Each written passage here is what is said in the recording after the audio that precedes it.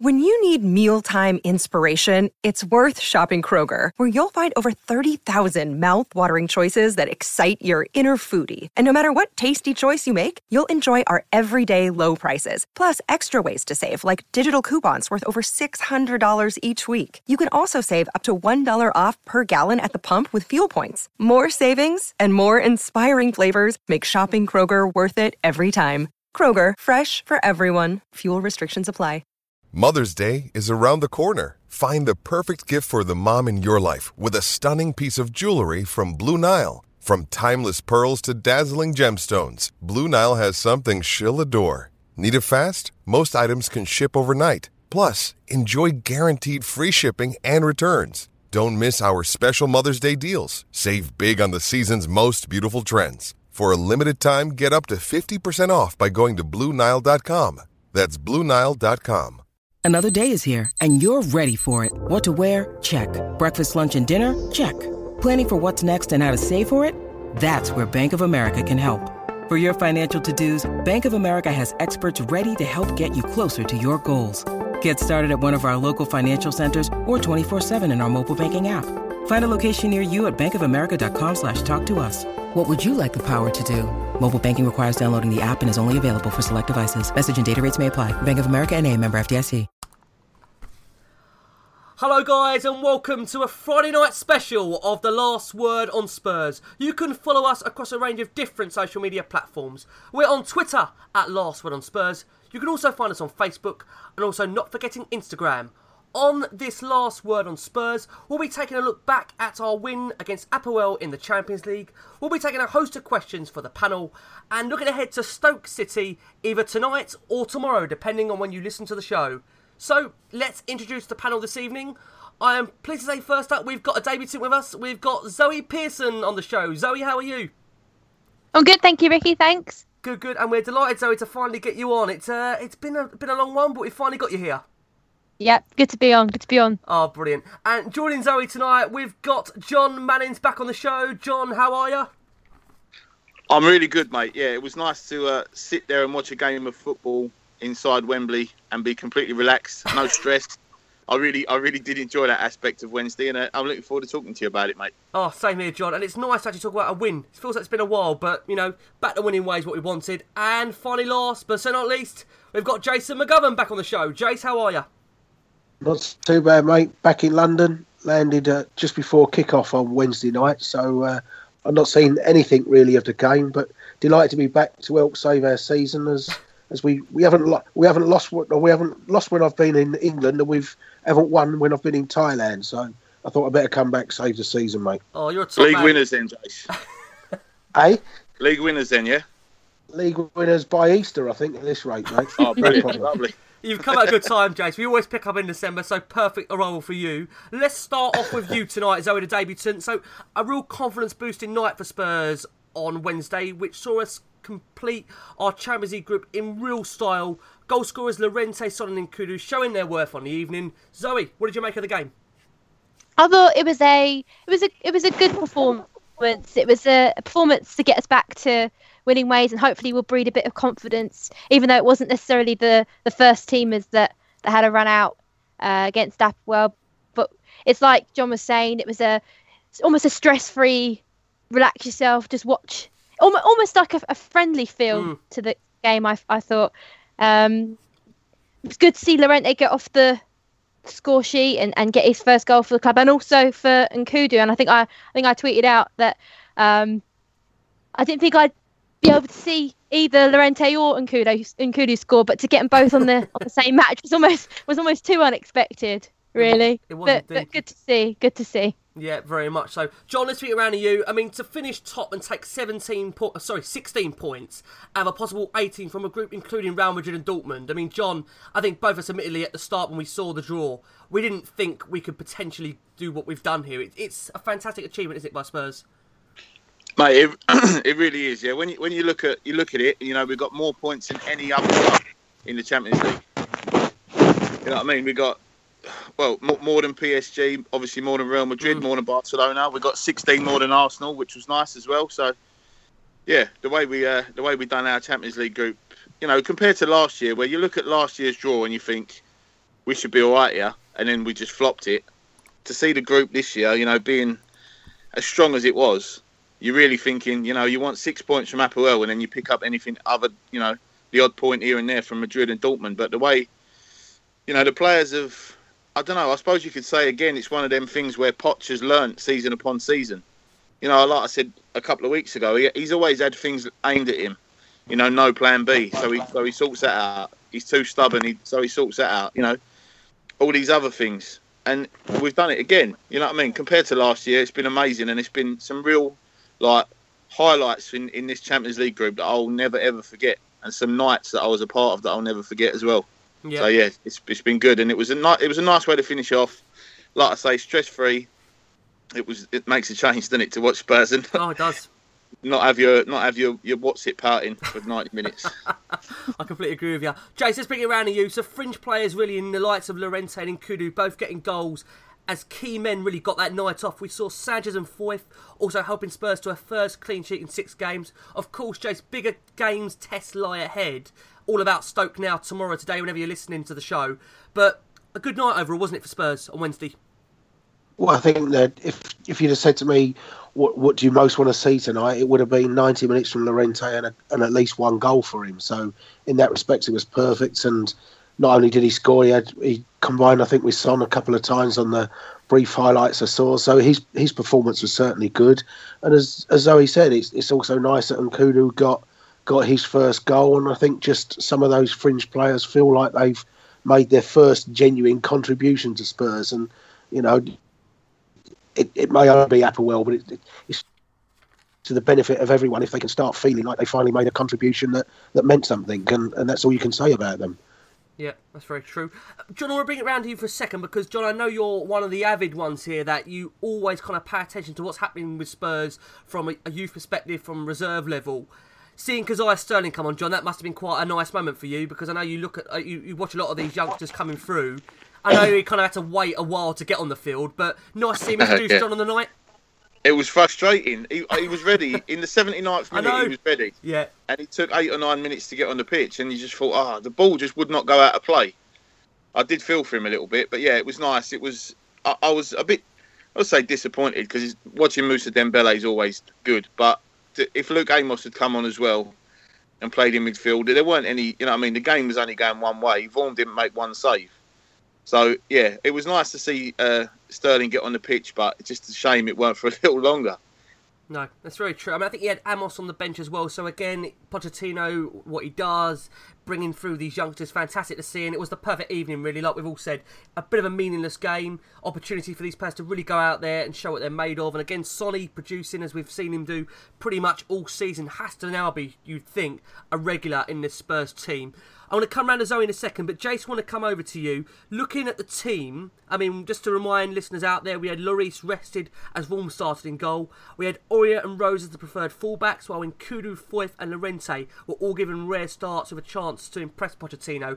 Amos and Sterling, as we mentioned, both on the bench. Was you happy with that team, Jace, when you saw it? Well, I think we all knew that we would probably rotate some, didn't we? None of us probably wanted to see Kane. We all felt that Jan's got to be given a bit of time off. I think Sanchez, with the suspensions, we knew would play. Foyth coming in was the natural thing. So, yeah, I think probably that was the lineup that you can always argue one or two people. I think probably the fullbacks is probably the biggest argument there is at the moment. But, you know, Sonny playing off Llorente was the right thing to do. And, yeah, you know, Apoel in a game that didn't matter. And I think it was just important to get some genuine game time into the legs of one or two of those other players as well. So no problem with that lineup at all, mate. Can I ask you, Jace, we had a couple of questions in about the fullbacks. 2 I want to ask you. Bex at Bex_THFC says, with the Champions League done now till February, does Poch need to stop rotating the fullbacks and play his perceived strongest players? I think you've already mentioned it in the previous pod, correct me if I'm wrong. Tell me about what you think about that. And also Dave Ellis, who says, do we want Aurier's pace but Trippier's delivery? I take Dave's one as the quickest thing. For me, the delivery is more important than the pace, because if teams are sitting so deep, you know, Aurier may well be quicker than Trippier, but unless you've got what I call express pace, you know, Mane, Salah, Sane type pace, you know, if you can't deliver that ball, it's no good. And all I'd say is I'll go back to, say, Aaron Lennon. And for years we had Aaron Lennon, who did have that express pace, and constantly, time and time again, fans would say, he's got all that pace, but he doesn't deliver the ball. So it's not a lot of use having that. So you've got to get the delivery right. But then, in fairness to Aurier and such, you can only get the delivery right if part of that is down to the movement of players into the box. And I always feel that with Sonny on the pitch, you've at least got a second person attacking the ball in there rather than just Kane on itself. So, that can help the delivery. And maybe part of Aurier's poor delivery in the past has been just a lack of options to really pick a white shirt out in the middle. And I think it was his ball into Aurier, wasn't it? It was his ball into Llorente for that first goal. And if you put that with the ball into Kane and the ball in Madrid, and then the cross for Llorente at Leicester, he's starting now to pick out a bit of a delivery. So, you need that to do. But for me, delivery is always better than the pace. In terms of keeping with fullbacks, I think even though we're now concentrating on Premier League football, you've still got pretty much Saturday, Wednesday for a few months. So whilst I understand the question, and yes, in an ideal world for me, you would now find the pairing and settle on it, I still think you'll see quite a bit of rotation purely for the number of games. In Christmas we've got 3 in 6 days, haven't we? Indeed, yeah. So you're definitely going to get some rotation in amongst that, and it may even be that the Wimbledon game you'll see Carl Walker-Peters get a start or something. But yeah, I would like to see a settled pairing in an ideal world and just run with that for 4 or 5 games. But whether that fixture list will allow it to happen, I'm not sure. Yeah, agreed. Zoe, let's bring it round to you. A potential insight into a very exciting centre-back partnership we saw on the Wednesday night in Sanchez and Foyth. Both such young players and so composed on the ball, who love to play out from the back. What did you make of their performances? Because clean sheet, a first one in 6, they looked pretty good together, didn't they? Yeah, I thought they looked that they complemented each other very well. I thought Sanchez in particular, I think obviously having the regular game time has obviously helped the cause, but I think he looked particularly strong, and it's almost gutting in a way that we're sort of seeing what we're going to be missing in the Premier League squad with his absence, and as unfortunate as that is. But I thought they looked really good together defensively. They weren't really troubled. There was a little heart-stopping moment, I think, when Foyth might have played it out from the back a bit too much into the midfield, and there was like a little last-minute scramble. But other than that, the fact that Vorm didn't have to make a save shows that how well they performed on the night, I think. I thought that it was almost irrelevant that there was no Alderweireld and Vertonghen there, which speaks volumes really of how Sanchez has settled so well into this side, and his form in general since coming pretty much from Ajax has been pretty faultless up until now. Yeah, it's true. Zoe, we've got a question from Gould Bebb who says, how good is Foyth? I want to ask you, how good do you think he can be? Do you think he can push himself into the first team, or is it a case that there are quite a few in front of him? Is he have to kind of wait his chance patiently? I think Foyth is very much in like the Carter Vickers mould of, there's definitely potential there. That's obviously the reason why Pochettino brought him into the club, to have him train with the likes of Alderweireld and Vertonghen to just sort of, aid him in his development. I think, obviously, if you're in an ideal situation with all the centre-backs to fit, he obviously doesn't come anywhere near that starting team, unfortunately for him. But I think, in general, for his age and for the performances he's put in, he's done well up until this point. I think that's all we can judge him on at the moment, because we've not really seen much more of him to determine how good he is or how good he can be. But there's certainly potential there, I feel. Totally agree. Very early days, but it's great to see a fringe centre-back pair. Well, I say a fringe, a pairing that has been put together before in Sanchez and Aurier. Sanchez and Foyth keeping that clean sheet, because, previously when Spurs have tried to adjust the back line, it hasn't always worked out for the best. So it's great to see Spurs being able to do that. I want to come round to you next, John. We've had some real fun on this show with cucumber sandwiches and stuff about Llorente. How good was it, John, to see him finally get off the mark in a Tottenham shirt on Wednesday night? I had to throw in the cucumbers, I hope you don't mind, John. I had to do it. Oh, he's finally become a culinary genius, mate. He sorted out all his kitchen issues. Oh dear! And he's up and away now. No, he played well. I thought he was good. He was, you know what you're going to get from him, and you've got to play to his strengths. And I think that first goal after 20 minutes was perfect. Beauty, wasn't it, John? The control. Yeah, it was decent. It was decent. The way he spun and put it away with his left foot was really good. My only one slight gripe with Llorente's performance was he had a really good chance, didn't he, Zoe? Second half where the ball spun up and he sort of spun round and tried scissor kicking it in and completely missed it. And you go, you don't know. I mean, he's an experienced player and all that, but you don't know how much of his confidence that might have undone that miss, because it was a glaring miss in my opinion. You know what I mean? So other than that, I thought he was pretty much perfect for the situation and the opposition. You know, we knew they weren't going to be up to much, but you know, you played a game in front of you. You played, your direct opponent, and he kept the centre halves busy. But I think the best thing, it weren't even his goal. The best thing was that wonderful layoff for Son's goal. Oh, wasn't it? What a brilliant layoff. He made himself available. He's kept the centre half at arm's length, laid the ball, shielded the defender with his own body, and opened that angle up for Son. And how many times have we seen Son do that? You know what I mean? It was perfect, and that performance from Llorente was good. And I'm hoping he starts to have more of a part to play now. Fingers crossed. You got to hope so. I mean, John, we saw Pochettino deploy the same tactic in Madrid, and the question I'm going to ask you, Dave Ellis asks again, can Llorente play up front with Kane? Is that an option for Poch in the season? Can you see that being an option that we go for? I absolutely can, and I'll tell you why I'm convinced it will happen. Because against Watford, they gave Trippier the freedom of Vicarage Road. Every time Trippier was available, with 20 yards of space before, in front and behind him.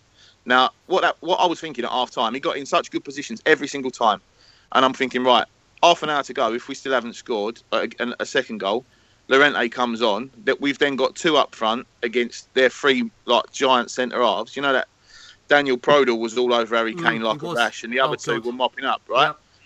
Obviously, the red card puts paid to any of that. But I seriously think if Sanchez didn't get sent off when he did, we would have seen two up front for at least half an hour. And I'm telling you, it would have worked, because they've either got to go, right, we've got to get tighter to Trippier, who's delivered, he probably put in about 8 to 10 crosses that day. And if there's two big lads to aim at, you never know. So if Llorente comes on, they've got to get tighter to Trippier to cut out the possibility of a cross, which leaves more space in the box. Or they think, right, well, we've got 3 against 2, we'll chance our luck. And it's just a shame that we never got to see it that day. Yeah. But it's definitely coming. There'll be times, maybe even against Stoke, maybe against Brighton. Them kind of teams, they're going to sit there, they're going to dig in. And if they play the same sort of narrow formation and force us wide, which is what Watford did really well, to be fair to them, they forced us wide every time. And we just didn't have enough players in that team who can head a ball. It's true. You know what I mean? Like, I know that sounds a bit basic, but what I'm saying is, Eriksen's not going to burst into the box and nut one in from the penalty spot. Nor's Ali. Although Son scored that day, and it was one of them times where we did break slightly more central, and Eriksen put that lovely ball across for him. If that is an option, it'll definitely take it up, and it will work. And Llorente's good enough to make it work, and Kane and Llorente are both intelligent enough footballers to deal with being in a partnership. I see no reason why it won't work, and I'm pretty sure it'll happen soon, because, again, the defensive worries. Like I said before, we've got to play a back four at the moment, which means there's room for an extra attacking player. So I wouldn't be surprised if against Stoke, against Brighton, I wouldn't be surprised if it happens, and it'd be lovely to see it work. Yeah, I mean, I completely agree with John. I think throughout the season, different options, different styles. It's great to have it. I think they can play together. I mean, Jace, I want to come back around to you on that first goal, because people may forget Winks' brilliant pass out to Aurier in the build-up, and his cross was superb. We've seen Aurier do it a couple of times now, Jace, put decent balls into the box, and they're coming off eventually. Well, that's the improvement we wanted to see from him, as well as the temperamental side and a little bit less rashness. For all his pace, we weren't seeing a great deal of delivery into the box. And the interesting thing, I think, with both the first goal and Sonny's goal, we keep thinking you've got to play the ball into Llorente's head, but neither of those balls went into his head at all. No. It's like I say, it's about him getting his movement right and getting into that right space in the penalty area and attacking balls and things like that, which the early part of the season we were kind of stuck between the thing of do we cross it into his head or not. But if he's pretty static and not moving, then that makes even the delivery into his head difficult. But it was good to see him actually produce 2 goals from the feet rather than the ball delivered into his head. But no, it was a really well worked goal. As you say, Winks' ball out there wasn't just the length of the pass; it was the pace that he really pinged that ball out at, wasn't it? And Aurier just had to make sure he got the delivery right from there. But it was a really good, well worked goal all around. Yeah. And that first touch of Llorente's for that first goal was excellent. With that, the way he controlled it with the back of the heel and just set himself up for the turn. A really well worked goal, classy goal. Didn't look a finish from a guy that was low on confidence. And Zoe, coming round to you, can this be the start of something now for Llorente? Do you think it's a case of where we're going to have to maybe give him a bit more game time? Because I know it sounds mad, that was only his 4th appearance in a Spurs shirt from the start. So from that perspective, do you think we have to be a bit more patient with players? Because we've seen how hard it is to bring in a second striker with Kane, because how good Kane is.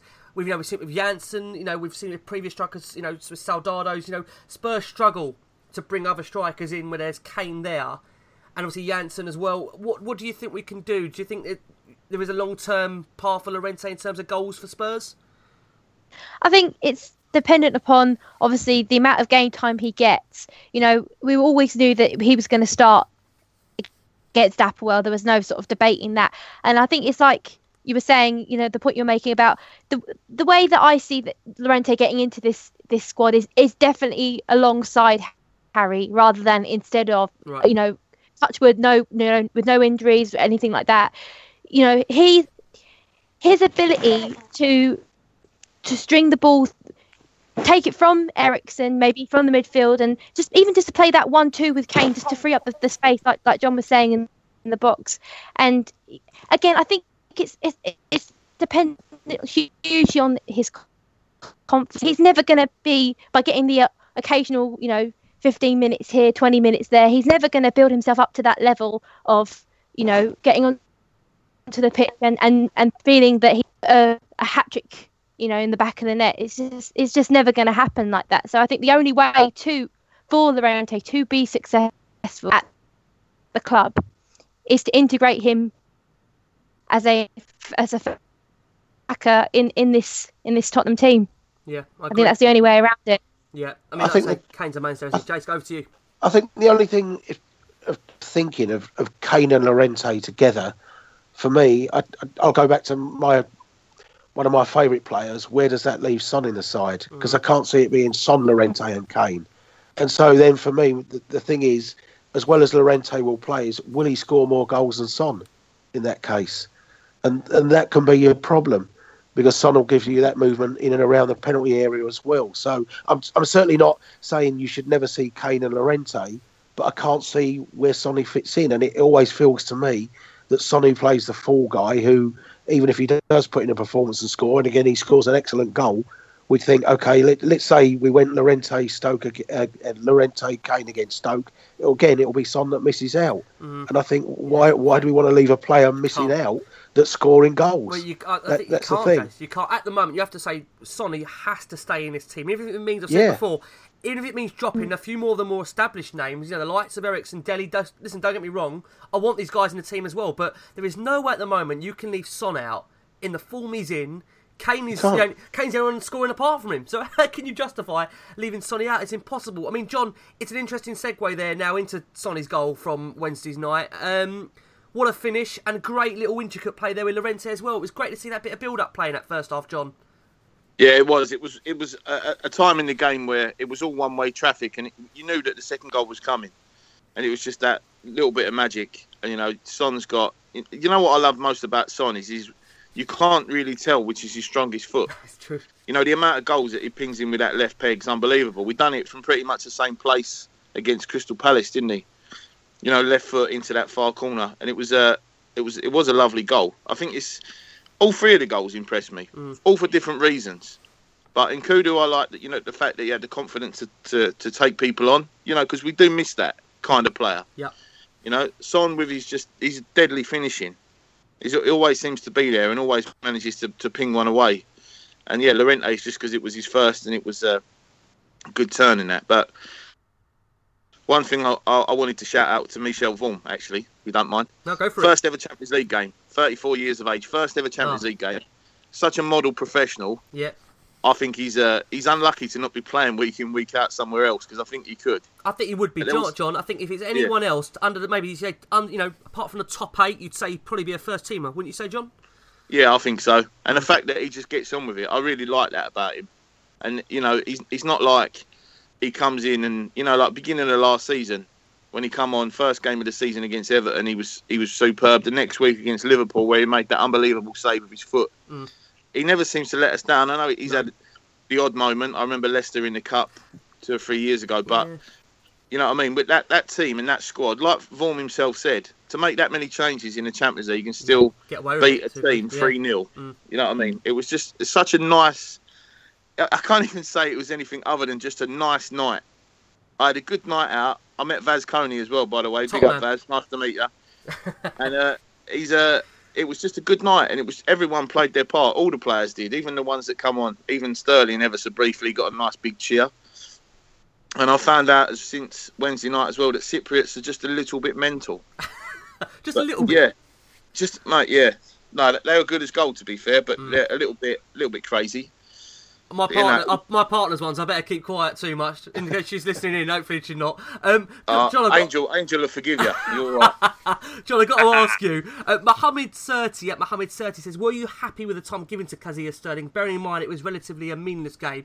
And also thoughts on Marcus Edwards. It's an interesting subject. Let's bring it in now because I think a lot of people are kind of thinking, this guy Edwards, we hear so much about him, what he's doing in the reserves, what he's doing in the under 19s, 20s. Why is he not involved? John, I mean, Edwards, you're a massive fan of him. Why do you think we haven't seen him as much as what we should be at the moment?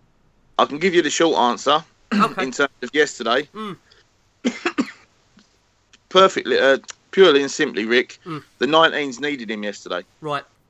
We got through the group, and he was he missed a penalty, but he was an influential part of a massive win, and one that sees the kids through to the next round of the Champions League as well. Okay. And it was one of those where it's happened before, where you get like an England player. Oh, he deserves to be called up to the seniors, whatever. But there's an important game coming up for the 21s. Right, okay. And that player stays with the 21s for one more game. I think that is what happened yesterday, because if you take Edwards out of that team, the 19th team, they might still have beaten Applewell's kids. They probably would have done. But what's the point in risking it?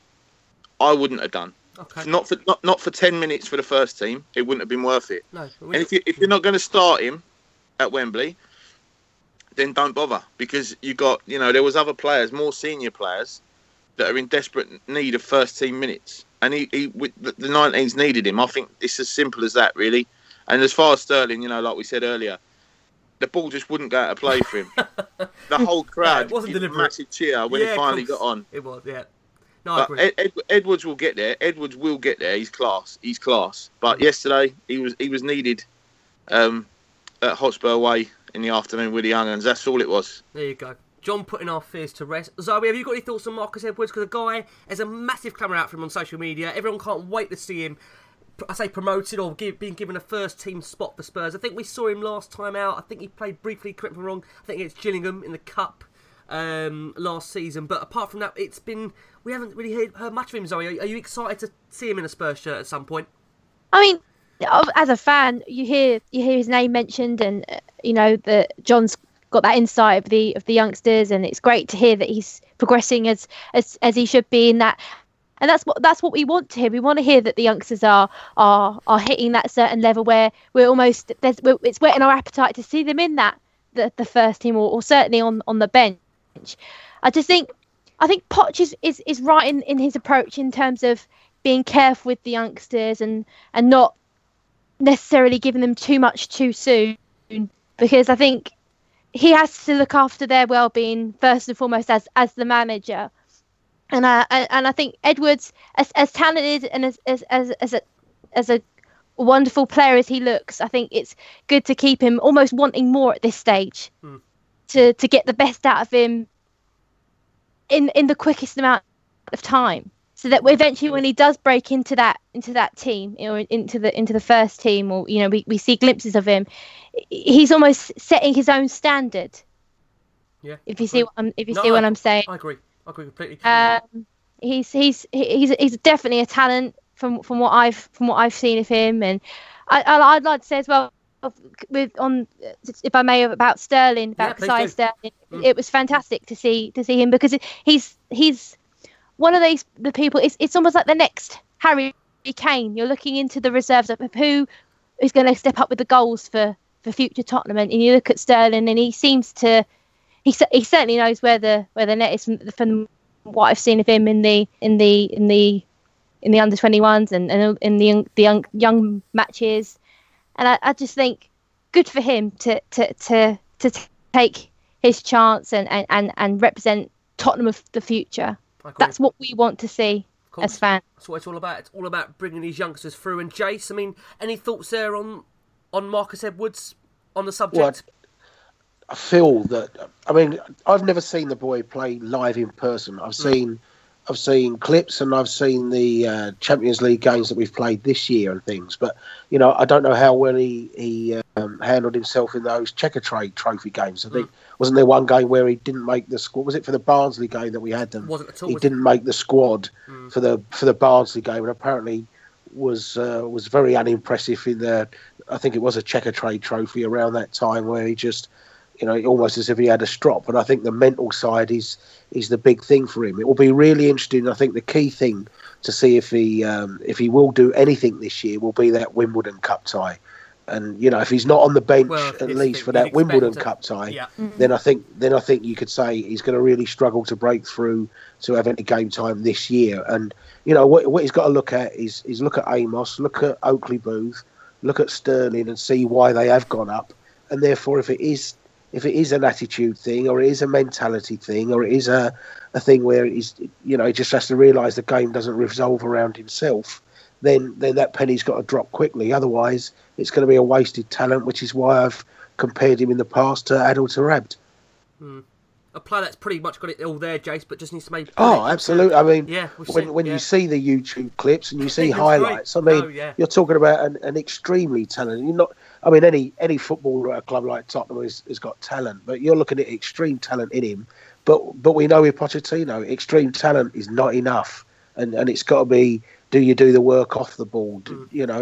Are you a team player? And if you're not, then that extreme talent's not going to get you anywhere. And not just won't it get you anywhere at Tottenham, it won't get you anywhere at any of those top 6 or 7 clubs. I've got to say, Jace, on that, he made a point, Pochettino, where he said he compared him to Messi in a way to kind of boost the player, but he then said he maybe regretful about making that statement. Do you think he's just maybe trying to find ways to kind of get the boy ready in such a way that he's mentally prepared to kind of cope with first team? Because he's only this week come out and actually said in Kudu now he feels he's ready for to actually compete for a first team place. Do you think again with Edwards he's trying to test his mental side of the game? Because I think said there, it's a whole thing, isn't it? It's a package, not just one element of it all. Yeah, I mean, I get the impression he wants, the answers have got to come from Edwards. The opportunity's there. But, it won't just be Pochettino. It will be the John McDermotts. It will be your Scott Parkers and people like that behind the scenes that will be saying the boy's ready. I mean, we know from when Alistair Gold's been on that often he's not even involved in first-team training, whereas the Sterlings and Oakley Booths have been. And so there clearly is... There clearly is doubts about him, and I can't believe any of the doubts are about his ability. So he's just got to mature and realise that there's a lot more to being a footballer than just extreme talent. Agree. Before we bring it on to Nkudu, Jace, I've got to throw a stat out there I think you're going to like. Sonny, since May 2016, 71 appearances, 51 starts, 29 goals, 9 assists. How can we possibly, Jace, even think about leaving him out of the team at the moment? Was that 29 goals from 51 starts? Yeah. And 71 appearances. How can you even think about leaving him out, Jace? Well, I can't think about leaving him out, Rick, and it highlights what I say about the people that say, he's an impact player from the bench. 29 goals from 51 starts. Crazy. Why do you want to start him on a bench? Yeah. Why do you want him on for 20 minutes, not 90 minutes? Got him in the team at the moment. Really, Sonny, what a player. let's bring it round to you, John. So, Nkudu then. We've been waiting for this guy to arrive, John, for such a long time, bless him. But you had to filter him going into this game with Lamela now kind of working his way back to full fitness and with the January window looming over us. This is one of the very few last opportunities Nkudu had on offer to really take and prove his worth to the squad. Did he do enough, John, in that appearance on Wednesday to kind of make you think, you know what, this guy may very well have a future at Spurs? Yeah, I certainly think he has. I think, purely down to the fact that he's very different to any other player that we've got in that, that part of the pitch. I think you're talking, Jace mentioned earlier, express pace. Well, this lad has got express pace. Mm. And we saw, although his shot was deflected, it was still on target. And maybe, that's a bit of end product being shown by Nkudu now. And I think that he looked lively. He was always in the game. I mean, he worked hard. I was impressed with him. I think the hardest thing in this situation is to keep a sense of perspective when you're looking at the opposition. Now, it's the same as Edwards, what you were saying about Marcus Edwards. He looks good when he's playing against other 19-year-olds. Yeah. The test is going to be when he's not playing against 19-year-olds anymore. I'm pretty sure that the England under-17s are not going to win the Senior World Cup anytime soon because they'll start playing against men soon, and it's a different story then. But Nkudu he done well. I think that he could feel aggrieved if he doesn't make the bench against Stoke and Brighton and doesn't get any game time. But again, that depends on what's going on the pitch and whether there's an opportunity to bring him on. But he's certainly done his chances no harm. That's what I would say. Okay, fair enough. Zoe, let's throw you a question. This is from Hotspur Lane at Hotspur Lane. He's going to be on the podcast soon. I hope you are well. He says, does Nkudu have what it takes to elevate his game to another level, or have we seen the best of him in a Spurs shirt? What do you think, Zoe? I mean, it's such a difficult question to answer. Have we seen the best of him? I mean, we've hardly really seen him. We've hardly seen him at all. So to make a judgment on his potential ability, I mean, he took the goal well. It's like he was saying that it was a deflection, but ultimately he had to have the aggression to find himself in that position in order to take the shot on at goal, and he had the confidence to at least try it. So that to me shows that despite the lack of the matches that we've seen of him, and despite the lack of appearances in the club, that there's some sort of inner belief there that actually I could, given the opportunity, make a difference for Tottenham. And I think as fans, that's all we can ask of Nkudu. There's not an awful lot we can do. We don't pick the team. We just have to support whatever Pochettino decides at any given time. But it's the signs of after the Applewell game for his own thought process and for his own position in the team, I think is good. Whether that means that we see more of him after that, who knows? Pochettino only really has those answers. But you'll be interested to see in January whether he stays or goes, or whether he ends up with a move away, maybe for 6 months, or even a permanent move elsewhere, like what happened to Clinton and G. Because I don't want to sort of compare the two players like that, but you almost can't help it. No, coming from the French league, they were sort of a transfer window apart, weren't they? Yeah. Nji and Nkudu, and even the similar sounding names. Deja vu. I agree. It almost seems like that. Yeah. And you look at where Clinton is now, and unfortunately for him, it didn't work out at Tottenham. And you always hope for any signing that it works out, and eventually he comes good. And that's all we can hope for is that eventually he will come good, and we'll see this other side to Nkudu, and he'll force his way into the side. But nobody really knows that at the moment. But he had a great game the other night, and great to see him get his first goal. But there's a glass ceiling for him, and it's up to him to smash his way through it. I agree. I think, Rick, just on that, I think always with a player like that, I think it's all right to say you want to see more of them, but there's always a thing of, well, to get him in the team, who's missing out? So when we play with a back three, the width comes from your wing backs, then where does Nkudu fit into that system completely? And so if you go 4-2-3-1 in a big game and you pick Nkudu, then you're leaving either Eriksen, Ali or Son out for him. And we've just talked about Son, and we know how many goals Ali will normally contribute, and we know the number of assists Eriksen, if they're on form, will contribute. So it's going to be a hell of a brave decision to say, right, I'm going to go with Nkudu today, and I'm leaving Dele Alli out. And if you're the manager, you're always going to go with your tried and trusted at first. And so until he just has to make the most of the limited chances he gets. And maybe he did that Wednesday, but maybe Wimbledon will be his next chance to get 90 minutes. But he's got to really impress in those games to force his way. And you can't just be given a place just because you haven't played much. Just be given one. You've got to earn it. And the players in front of him have done a lot more to deserve their place than he's done. That's the easy thing. Well, tell you what, Chase, here's a question for you. Wayne McGarry asked, do you think Llorente, Foyth, Nkudu and the others should be getting more game time so that they are sharper when called upon late in games? It wouldn't hurt to start them on current form players who start. I think the point he's trying to make there is the likes of, obviously at the moment, maybe the likes of Dele, Christian Eriksen that aren't on form. Is there a case where maybe some of these fringe players should be given a start? Or, you made a great point. You go with the tried and tested. They've done it before. Some of these guys, you have to work their way back into form, don't you? You have to play them in order to get back into form. Do you see my point? Yeah, exactly. And let's be fair about it. If we're turning to Nkudu with 15 minutes to go, it's because probably we're desperate for a result. Yeah. And then it's as simple as that. And if you're desperate for a result, and let's be fair, it's only the last couple of weeks we've got Sonny into the team. So if you're desperate for a result and you look at the bench and Son's there or Nkudu's there, and there's 15 minutes to go, which one you're bringing on? It's as simple as that. We'd like them to. Obviously, we said that with Llorente. They do need game time. But those players have got to impress even if they only get 5 minutes, they've got to impress. Because, let's be fair, Harry Winks started only getting 5 or 10 minutes. But he made sure he did in those 5 or 10 minutes what he needed to do to make sure he continued to get involvement. And that's how those players and Harry Kane did that in early in Pochettino's reign, coming on for a few minutes here and there, getting a Europa League game and grabbing the chance. And that's what they've got to do. And when Nkudu and people like that did have their chance last year in a cup tie against Aston Villa and Wycombe's and things like that, they just simply didn't do enough to grab it. And so, it's very difficult for Pochettino, as I say, to put their position above people in the team that deserve it more than they do. Yeah. Totally agree. Well, let's bring it on to a different subject. And this one is always an interesting one because it's a regular theme in the last few weeks, and that's Mr. Danny Rose. So, John, coming back round to you. Danny Rose on the Wednesday evening, he was coming off for Kyle Walker-Peters, where he appeared to exchange some form of words with Pochettino and walk down the tunnel.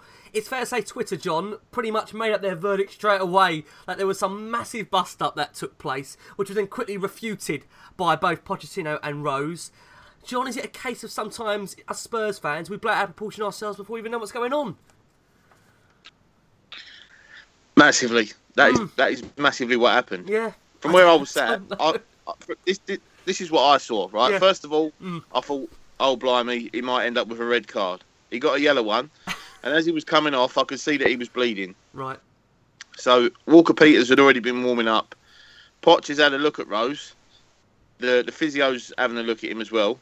And they've obviously decided that he should, just come off because he's bleeding. Now, if it was that much of a gash that he needed stitching, which might have took, say, 10 minutes, there was only, 20 minutes to go anyway.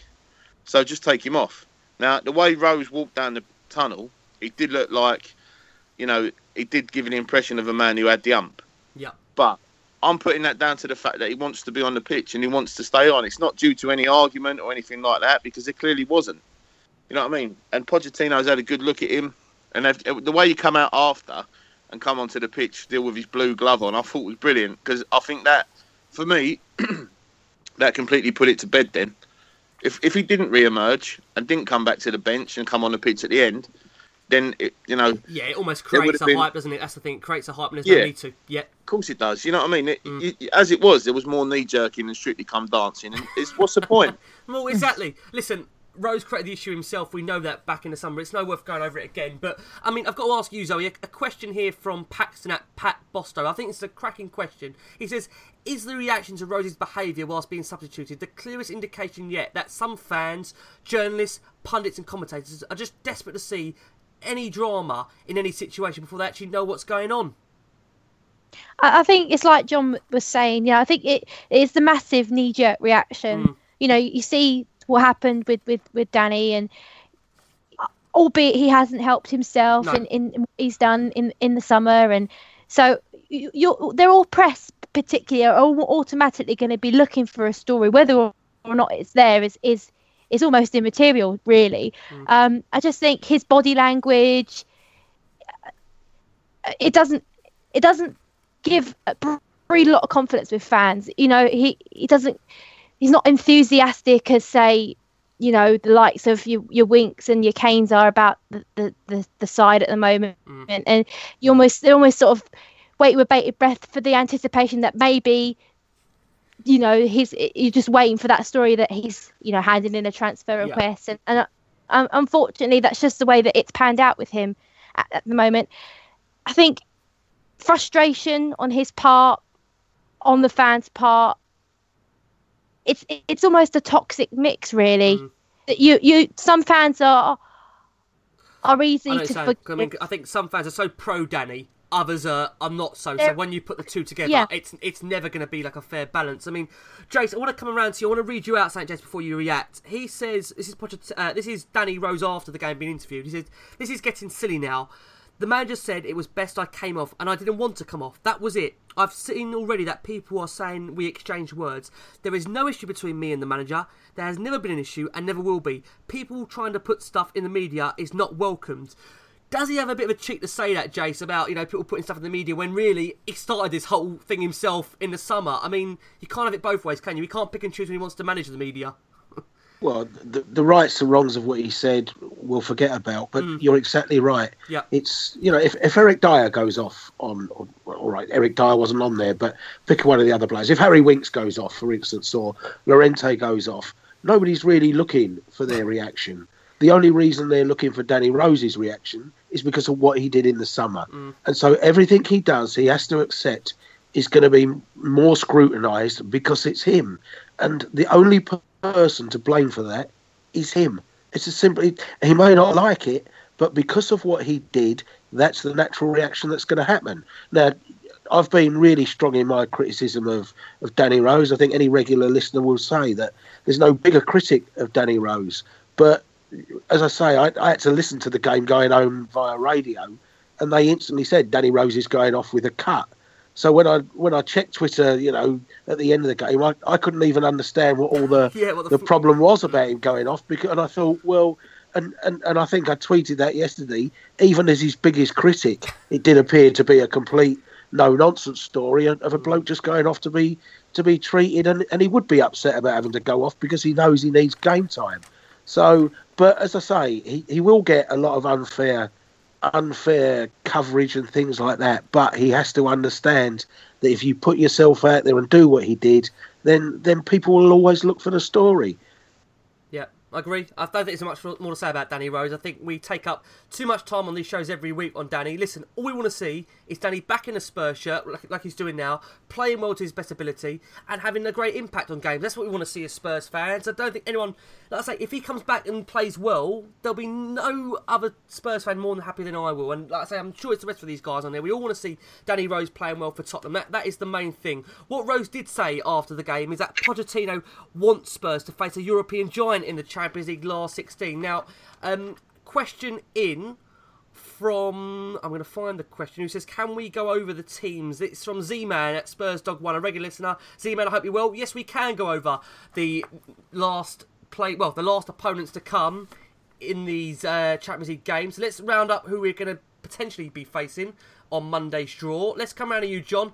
Basel, Bayern, Juventus, Seville, Shakhtar, Porto. Want to read those out to you, John? Which one takes your fancy ahead of Monday's draw? But there's two. Go on. Bayern Munich and Juventus are the two that I would really love because, you know, it happened when it happened in 2010 and we flew through that group, again with the current holders in there. It was all about the experience and all about the, you know, from my point of view as a fan, it's fantastic to see us, you know, playing against Dortmund and Real Madrid and potentially Juventus, Bayern Munich, etc. Because, you know, we went through in 2010, we get AC Milan. They've won it 7 times, one of the biggest clubs in the world. And we've done them.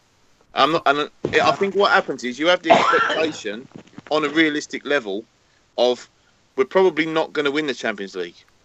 So then it comes down to, right, well, I want to see us play, the best teams we can possibly play to see how we get on, really. I'm not one of these people that goes, my eldest son, for example, he was excited about the draw because he'd get to see Ronaldo play.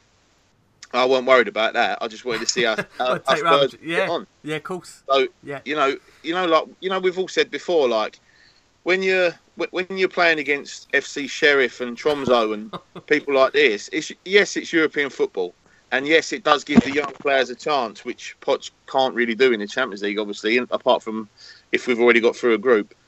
But it tests the squad, it tests how far the club have come, and it's like they're great nights as a fan. Okay. I would much rather, that Real Madrid game I'll never forget. The Dortmund game is right up there as well. So if we're not going to win the Champions League, you might as well, see what you can do against the very best. And I think for me, Bayern Munich or Juventus would be the dream draw. And if I could just say one more thing about Danny Rose. Please, go on, John. I didn't want to interrupt you earlier. No, that's fine. Go for it. I think all I want to say is after his comments about it being silly and the media should just leave it, I think all we've learnt about Danny Rose that we didn't already know possibly is that he wouldn't be the first fly on the dog turd. Because like you said, he started this. Yeah, of course, yeah, you can't. And now he's complaining about it. No, you can't. And I think it screams childish, and he's maybe not the most intelligent of players or intelligent of people. Yeah. And I think that he just needs to let his football do the talking now, as you say. Yeah. And we move on. And hopefully, if we do get Bayern Munich, Juventus, whatever, and he puts in one of his, him as well as the rest of the players, put in a performance, they'll go down in history. That's all you want, Johnny. I mean, that's all you want. That's all you want to see. Yeah. Yeah. We just, I'm like most, I'm like most fans. You turn up, you support the team, you be as vociferous as you can, turn up at work next day, have a sore throat. That's what I'm looking forward to. Come the end of February, that's what I'm looking forward to happening. And you never know, could be just another one of them floodlit, all white kit, glory, glory, hallelujah. That's what I want to be the chance to happen. Yeah, I agree. We done Juve in pre-season, so we'll do them again, right? There you go. That's the big one, John. That's what always counts, the pre-season games, of course. Don't mention one day Ramos, the 7 on the bounce. Whatever you do. Let's bring it round to you, Jace. Out of those teams in Jace, Basel, Bayern, Juventus, Seville, Shakhtar, Porto, can you give us an answer quickly on this so we can cram in a Stoke preview? Bayern Munich all day long for me. Bayern, okay. Again, from a confidence point of view, I look at it. The pluses to confidence work both ways. The plus if you beat them to confidence is you're absolutely then buzzing that you've done Real Madrid and now you've done Bayern Munich. Yeah, of course. And then the flip side of that is if you get knocked out by Bayern Munich, there's not the mockery levels and everyone will just say, well, Spurs lost to Bayern Munich, and it won't be the post-mortem of what a wasted opportunity by losing to Basel, or and then if you go into the next round and get knocked out by an English club, the problems with that. So for me, the best team to beat for confidence would be Bayern Munich, and the best team to be beaten by to keep confidence would be Bayern Munich. So that's a simple one for me. Okay, fair enough. Zoe, let's squeeze in who you'd like to see Spurs face in the last 16. I think I agree with the guys. I think it's a toss up between Bayern and Juve. I think, to be honest, with the Champions League campaign this year, if I could just digress quickly, that go for it. I think it's about managing a level of expectation which we didn't necessarily have last year, even though we had the easier draw. I think this season we almost went into this Champions League campaign with the expectation that we weren't really going to go and do anything of substance, and it's almost that the expectation could be either met or exceeded, and we've well and truly exceeded the expectation that we've set for ourselves, and other media outlets and fans maybe have set for Tottenham. And I think it's like the guys are saying, you have to beat the best teams in order to win this competition. So all we want as fans is like John was saying, is just to go there to see our boys out against the best players in the world, and if you can get a result against them like we did against Real Madrid and like we did against Dortmund, these are memories that we are forever going to be in our hearts and in our heads, and very true.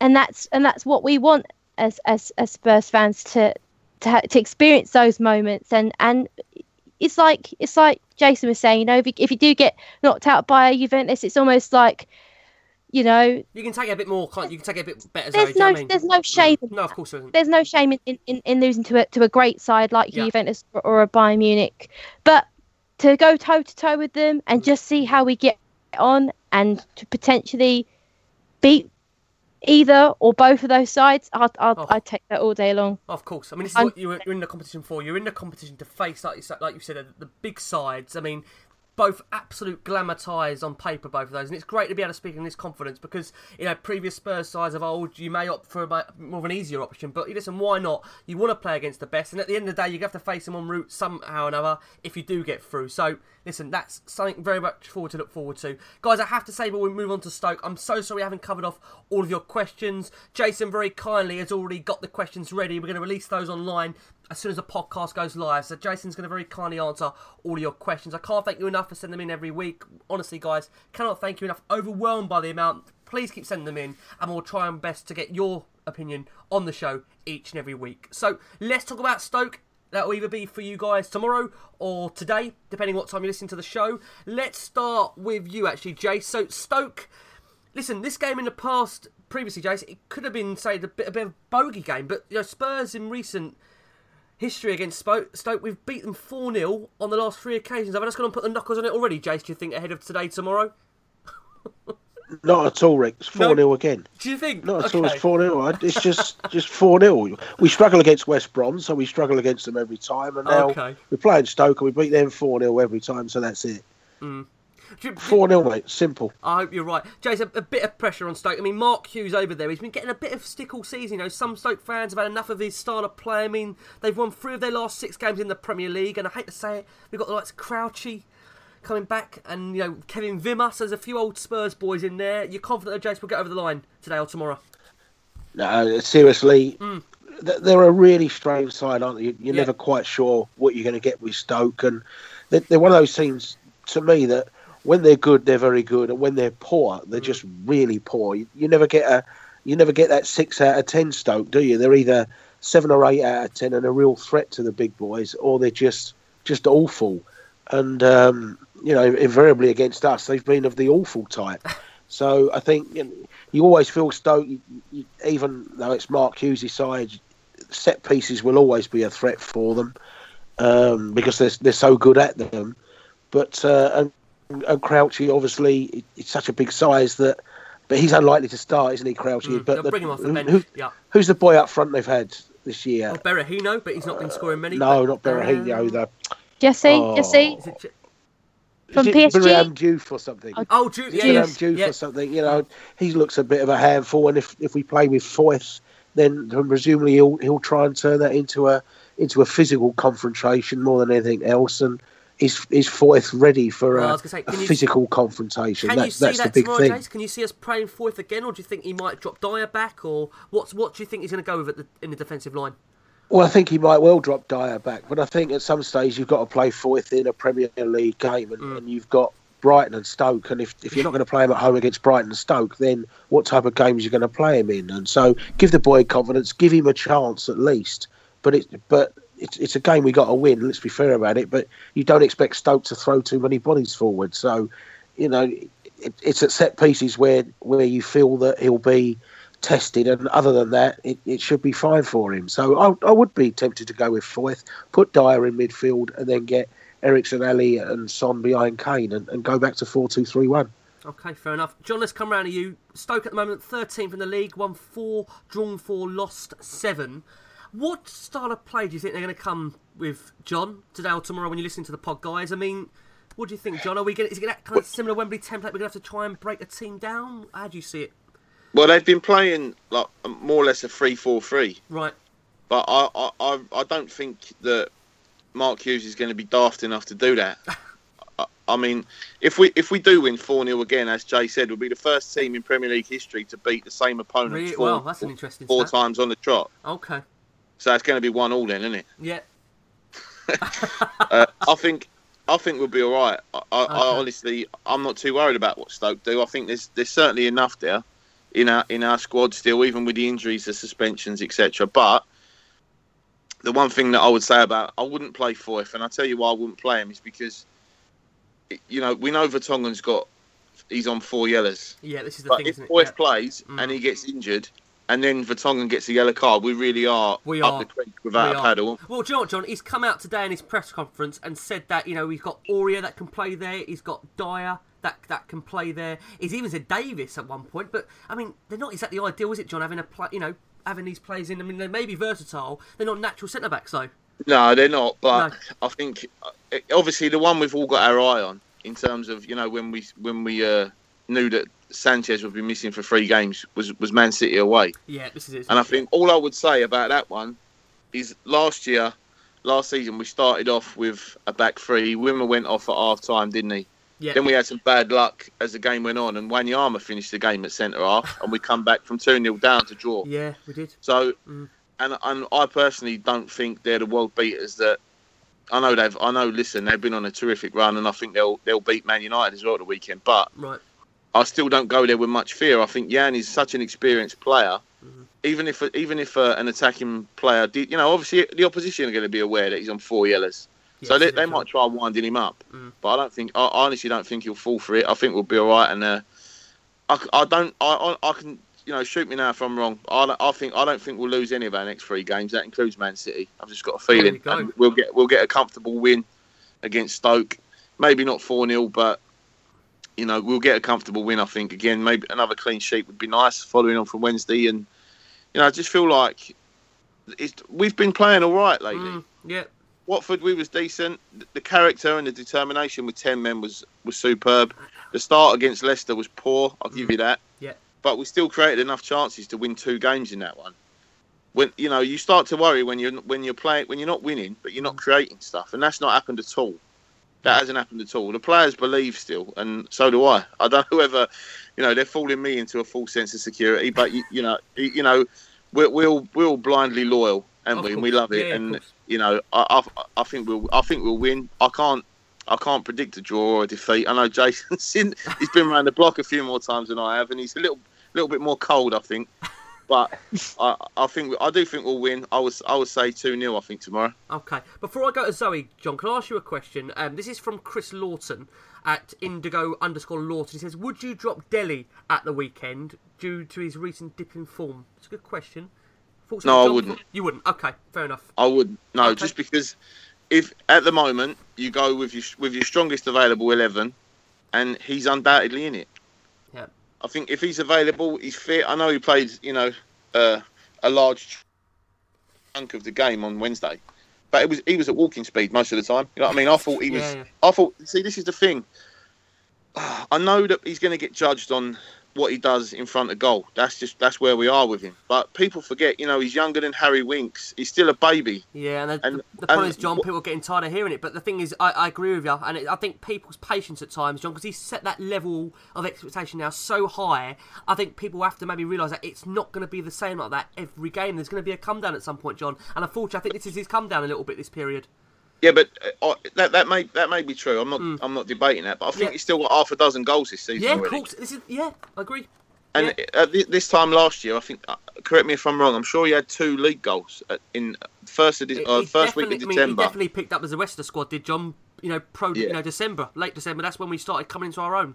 So I think as well, John, just in terms of his goals, he's played the last month because of injuries to Dembele, Winks, Wanyama, Dyer dropping into the back 4. He's played deeper. Yeah. So if he's played deeper, he's not going to get as many goals. It's quite logical to work that one out, isn't it? And now we have got Sonny in the team scoring, so it's Sonny playing up there alongside Kane. Then there's even less room for Ali to run into, and he will play deeper.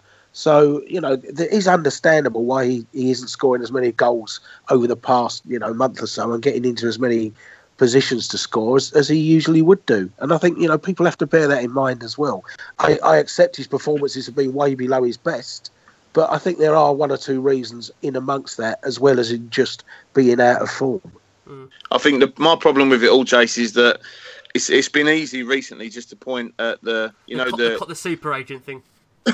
Yeah, exactly. Yeah. You know what I mean? It's the same with Rose. Unless Rose goes out and scores an hat-trick, he's going to get some kind of grief. This is it, isn't it? Yeah. And that is, you know what I mean? You see, for me, football is a game that I love. I love Tottenham Hotspur Football Club. I'll watch them. I get there as often as I can. I go there it's a day out with my mates. I enjoy it. It's something I do with my eldest boy. It's not. I don't take it to bed with me. You know what I mean? I know we've said this before. Yeah. And I think, listen, Dele Alli is one of these players. Every single one of us will miss him when he's gone. Yeah. Enjoy him while he's here. I'm not saying that because I think he's going to be off anytime soon. Yeah. But what I'm saying is, he's a super talent. He really is, right? And what Jay said is spot on there. He played deep against Liverpool, put in probably his best performance in the league so far this season, scored a goal that day, played further up against Real Madrid at home, smashed the life out of them. I think it's just one of those where, if he reads too much into, let's hope he doesn't, John. Let's hope he doesn't read on Twitter and stuff like that. This is what I'm saying, Rick. Yeah, this is what I'm saying. It's damaging. Yeah, like, I know these players, they live in a bubble to a certain extent. But the reason why Danny Rose, for example, came off Twitter was because of abuse from Spurs fans. I don't like that. No. I don't like that. Go on there, make friends. Say what you want, but don't be nasty.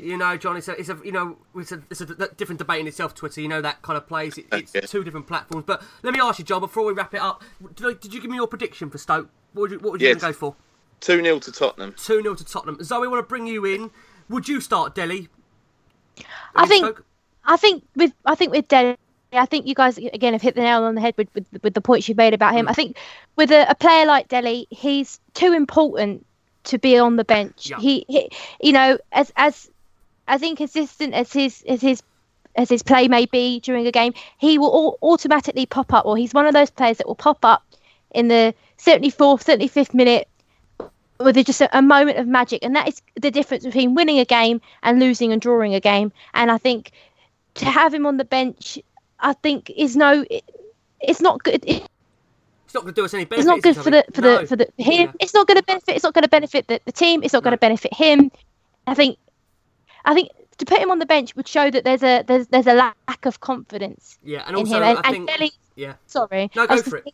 He's a player that quite clearly breeds confidence. He needs that. That's such a huge part of his game, and what makes him play so well is the confidence he has in himself and his ability. And I think as soon as you call for him to be put onto the bench, or Pochettino decides to put him on the bench, whether or not that's justified through his performances, I think it's only going to have a negative effect on the team. You've taken the words out of my mouth. Sorry, I think if you put Dele on the bench, you're then causing another situation. We've got the Rose one going on, and with Dele, you're then going to cause another situation. Why is Dele on the bench? Is it the agent talk? It just isn't needed right now. And the fact of the matter is, Zoe, you've hit the nail on the head, as John as well, and Jace, I'll come round to in a second. That Dele is a great player, and listen, it's only going to be it's not going to do us any benefit not having him on the pitch. So listen, Zoe, wrap it up. Tell us your prediction.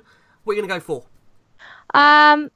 It's almost easier at the moment to predict a draw, because you almost have that sense of disappointment of thinking, we'll get a draw here, and then if we do, get a result, it's like, brilliant. We've managed to finally get the win in the league that we so desperately want. I think the boys will want to put things right and get us back to winning ways in the league. I think we'll go. I'll say 2-0 Tottenham and win. Perfect.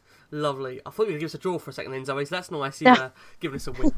Jace, last word on Spurs is with you this evening. Tell us what you think then about Dele, number one, you think he's going to start, and two, your prediction, please.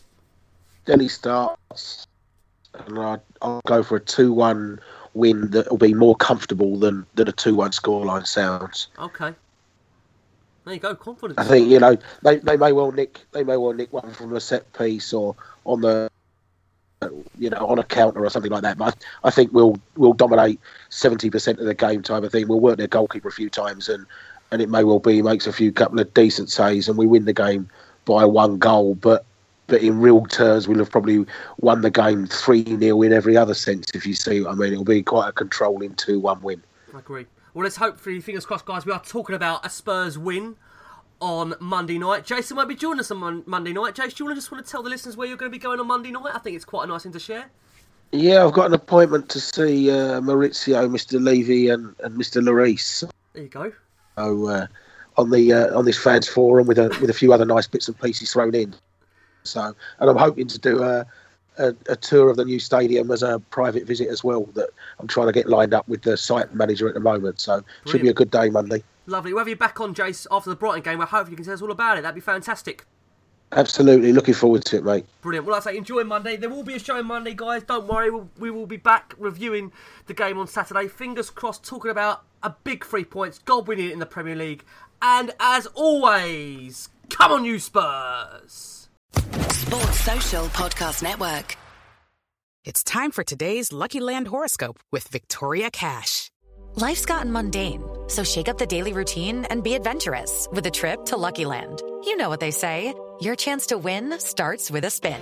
So go to LuckyLandSlots.com to play over 100 social casino-style games for free for your chance to redeem some serious prizes. Get lucky today at LuckyLandSlots.com. Available to players in the U.S., excluding Washington and Michigan. No purchase necessary. VGW Group. Void where prohibited by law. 18+. Terms and conditions apply.